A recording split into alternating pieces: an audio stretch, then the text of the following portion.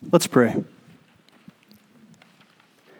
May the words of my mouth and the meditation of our collective heart be pleasing to you, O Lord, you who are our rock and our Redeemer. Amen.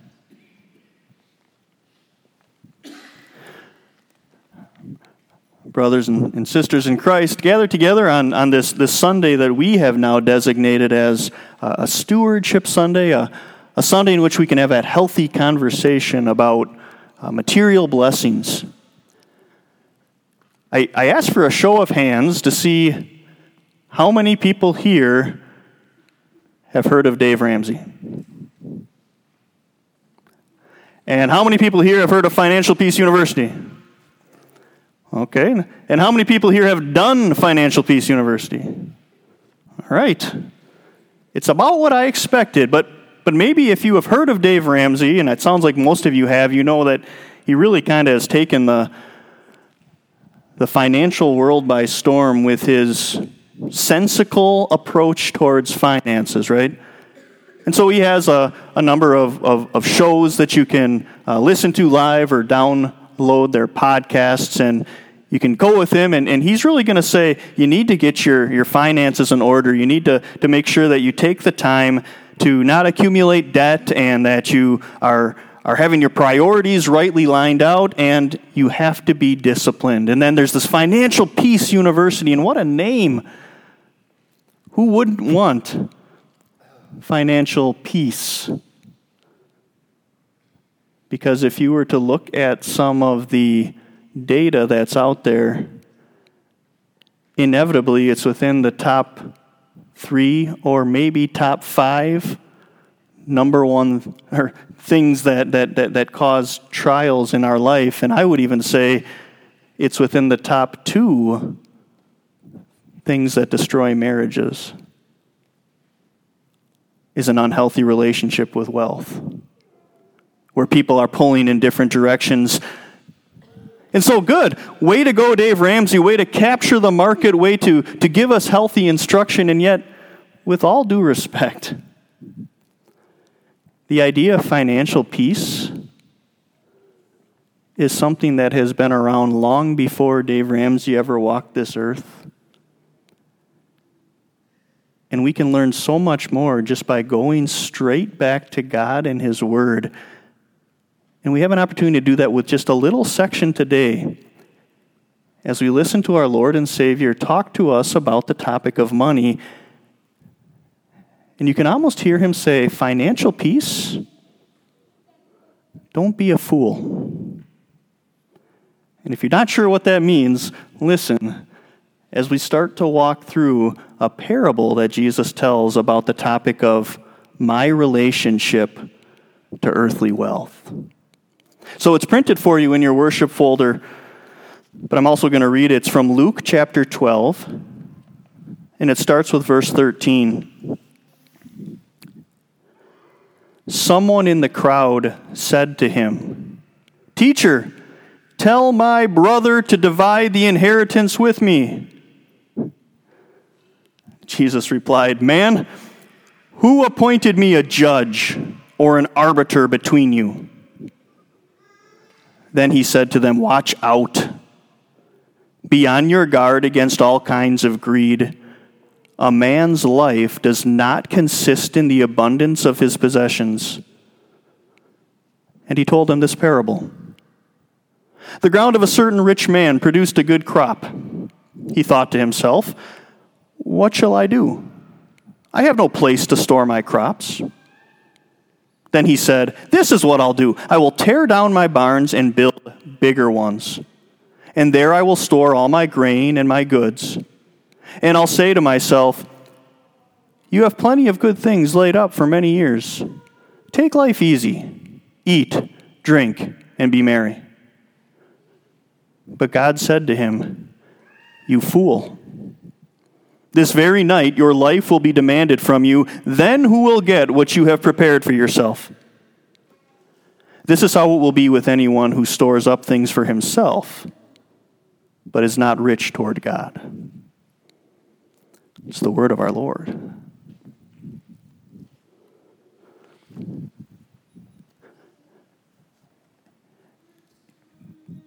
history seems to repeat itself over and over again. And just to give you one example, here it is. Jesus, if you look in the greater context here of chapter 12, he's talking with his disciples, and he is literally talking to them about matters of life and death.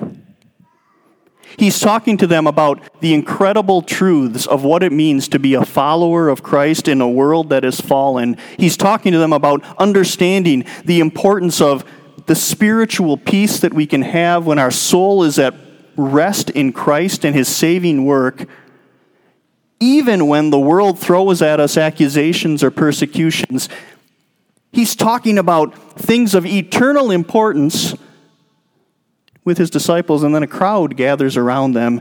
And did you hear what the crowd is interested in talking about? Whereas Jesus was saying, let's talk about eternity, let's talk about the importance of having your soul in the right place, someone from the crowd that had accumulated throws out this one. Hey, teacher, tell my brother to divide the inheritance with me. I wasn't there, but I almost can see Jesus' face fall.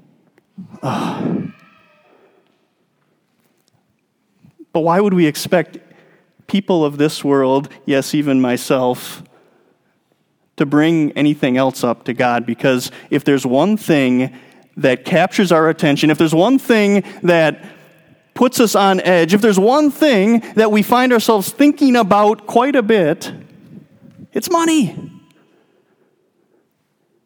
And so whatever happened in this family unit, whether it was a fallout between two brothers or whether the father had failed to prepare an adequate will, man, it was on their mind. And so if Jesus is as smart as he says he is, and if Jesus has the insight he says he has, Jesus, it's time for you to weigh in. Can you settle this dispute? Because my brother's holding out on me. Tell him to give me my money.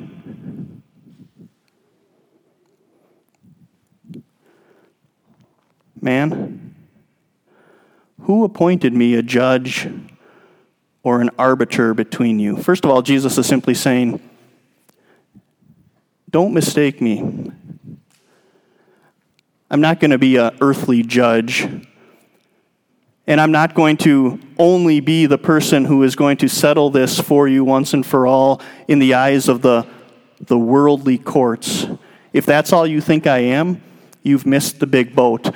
But having said that, then Jesus does us all a favor.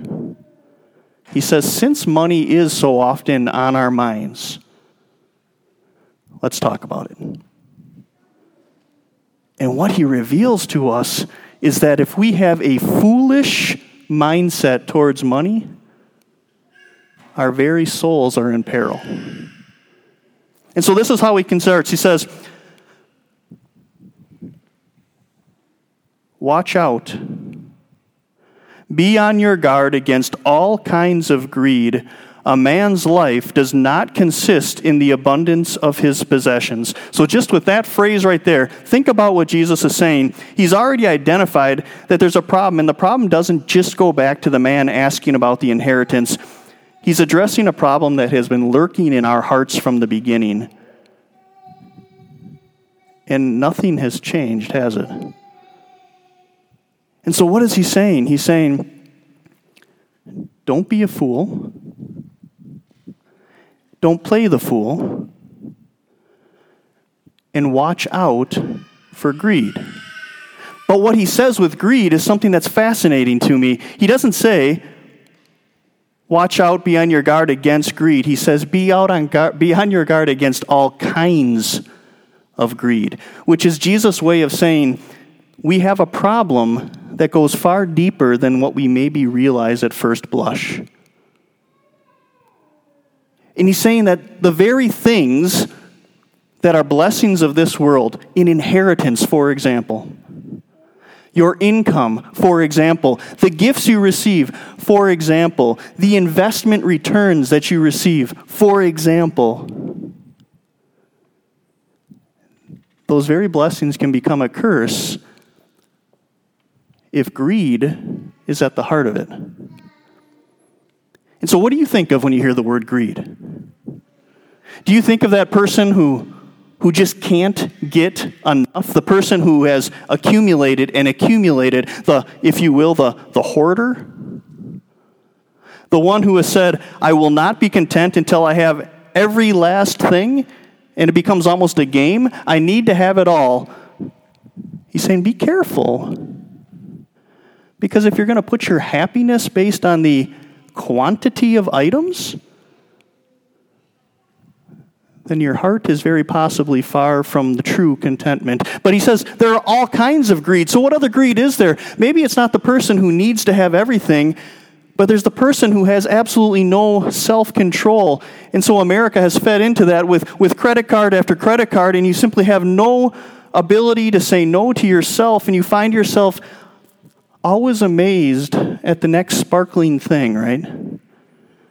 And so out of your wallet comes the card goes down, and you walk away excited and content for a whole 20 minutes with no responsibility for the bill that needs to be paid. Watch out, he says, for the greed that can be lurking behind, or maybe it's the greed of comparison, where you do have that self-restraint.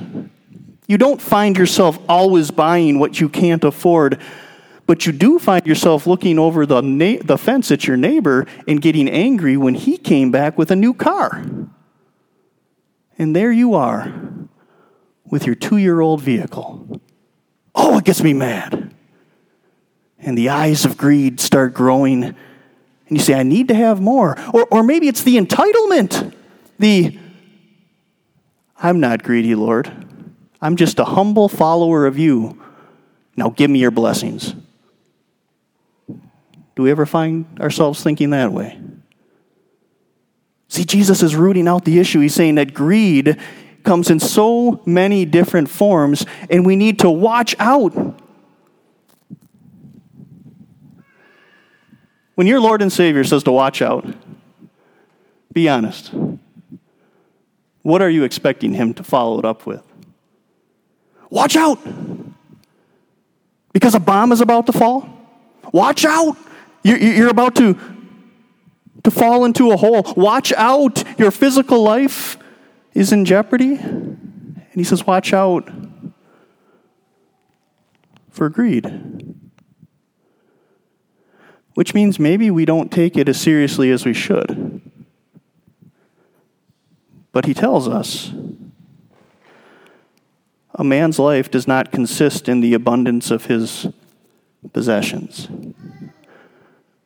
which is the exact opposite of what our world would tell us.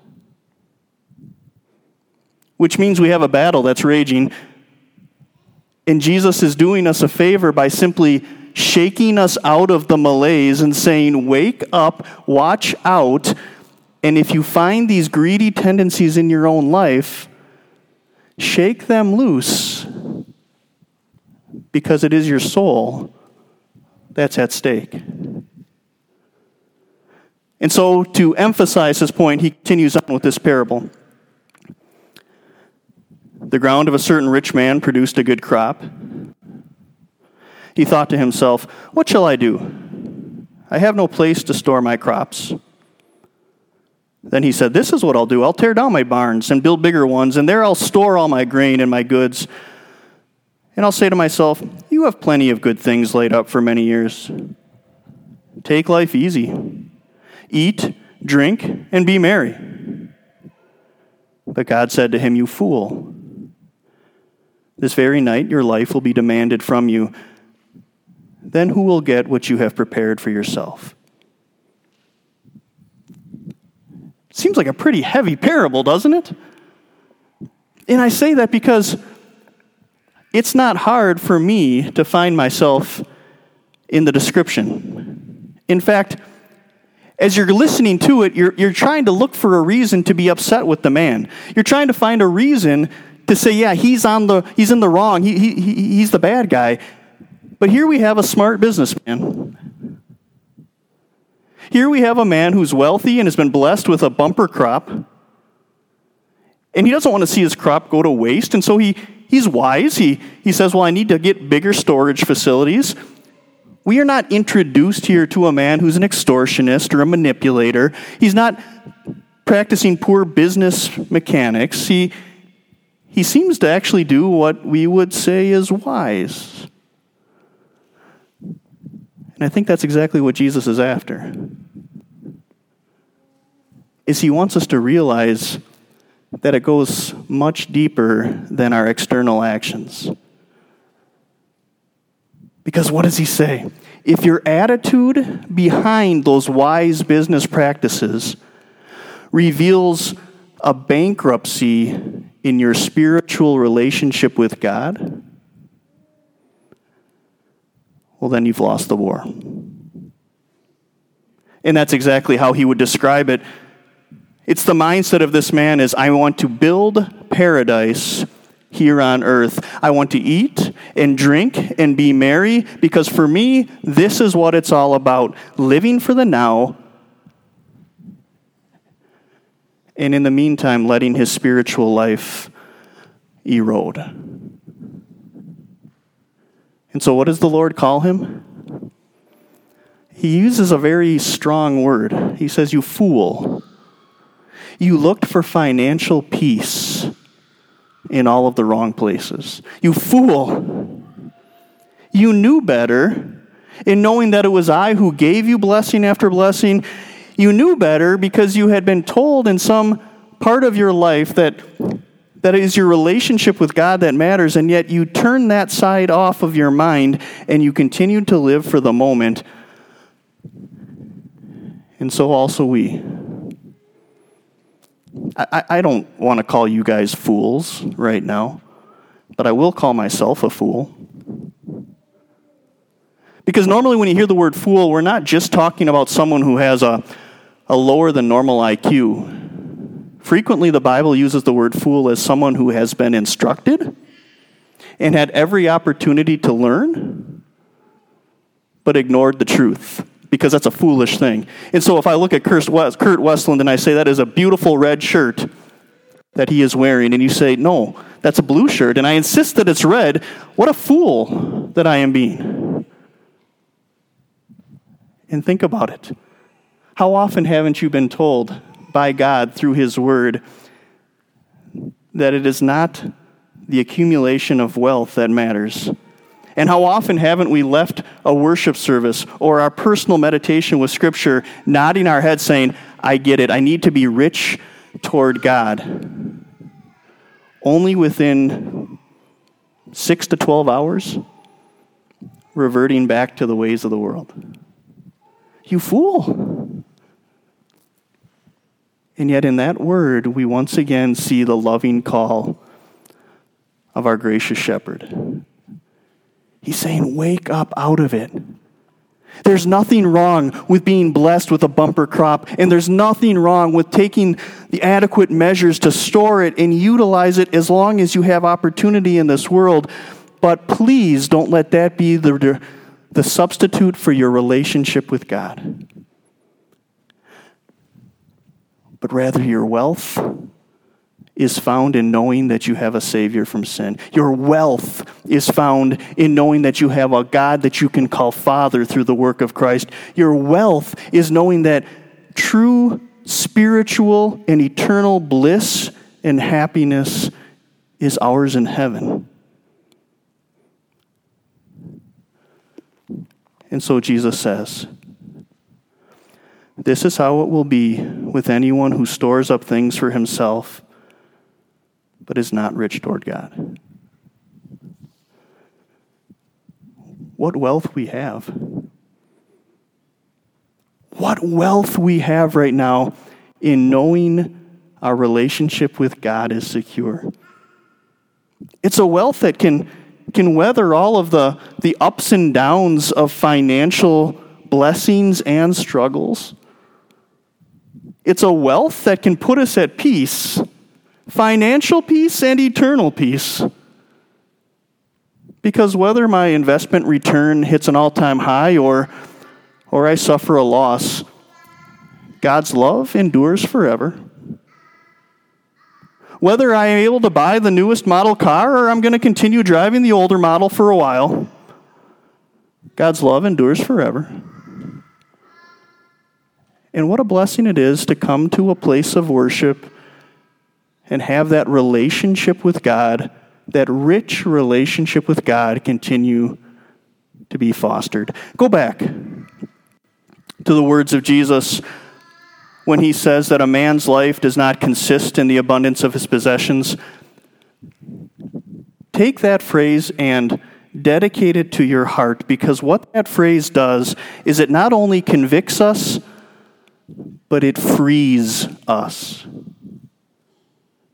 If you have found that you are in the rat race, in that you in fact have been living your life, maybe even not even consciously, but subconsciously under the tenets that my life's value is based on the accumulation of things, Jesus frees you of that once and for all.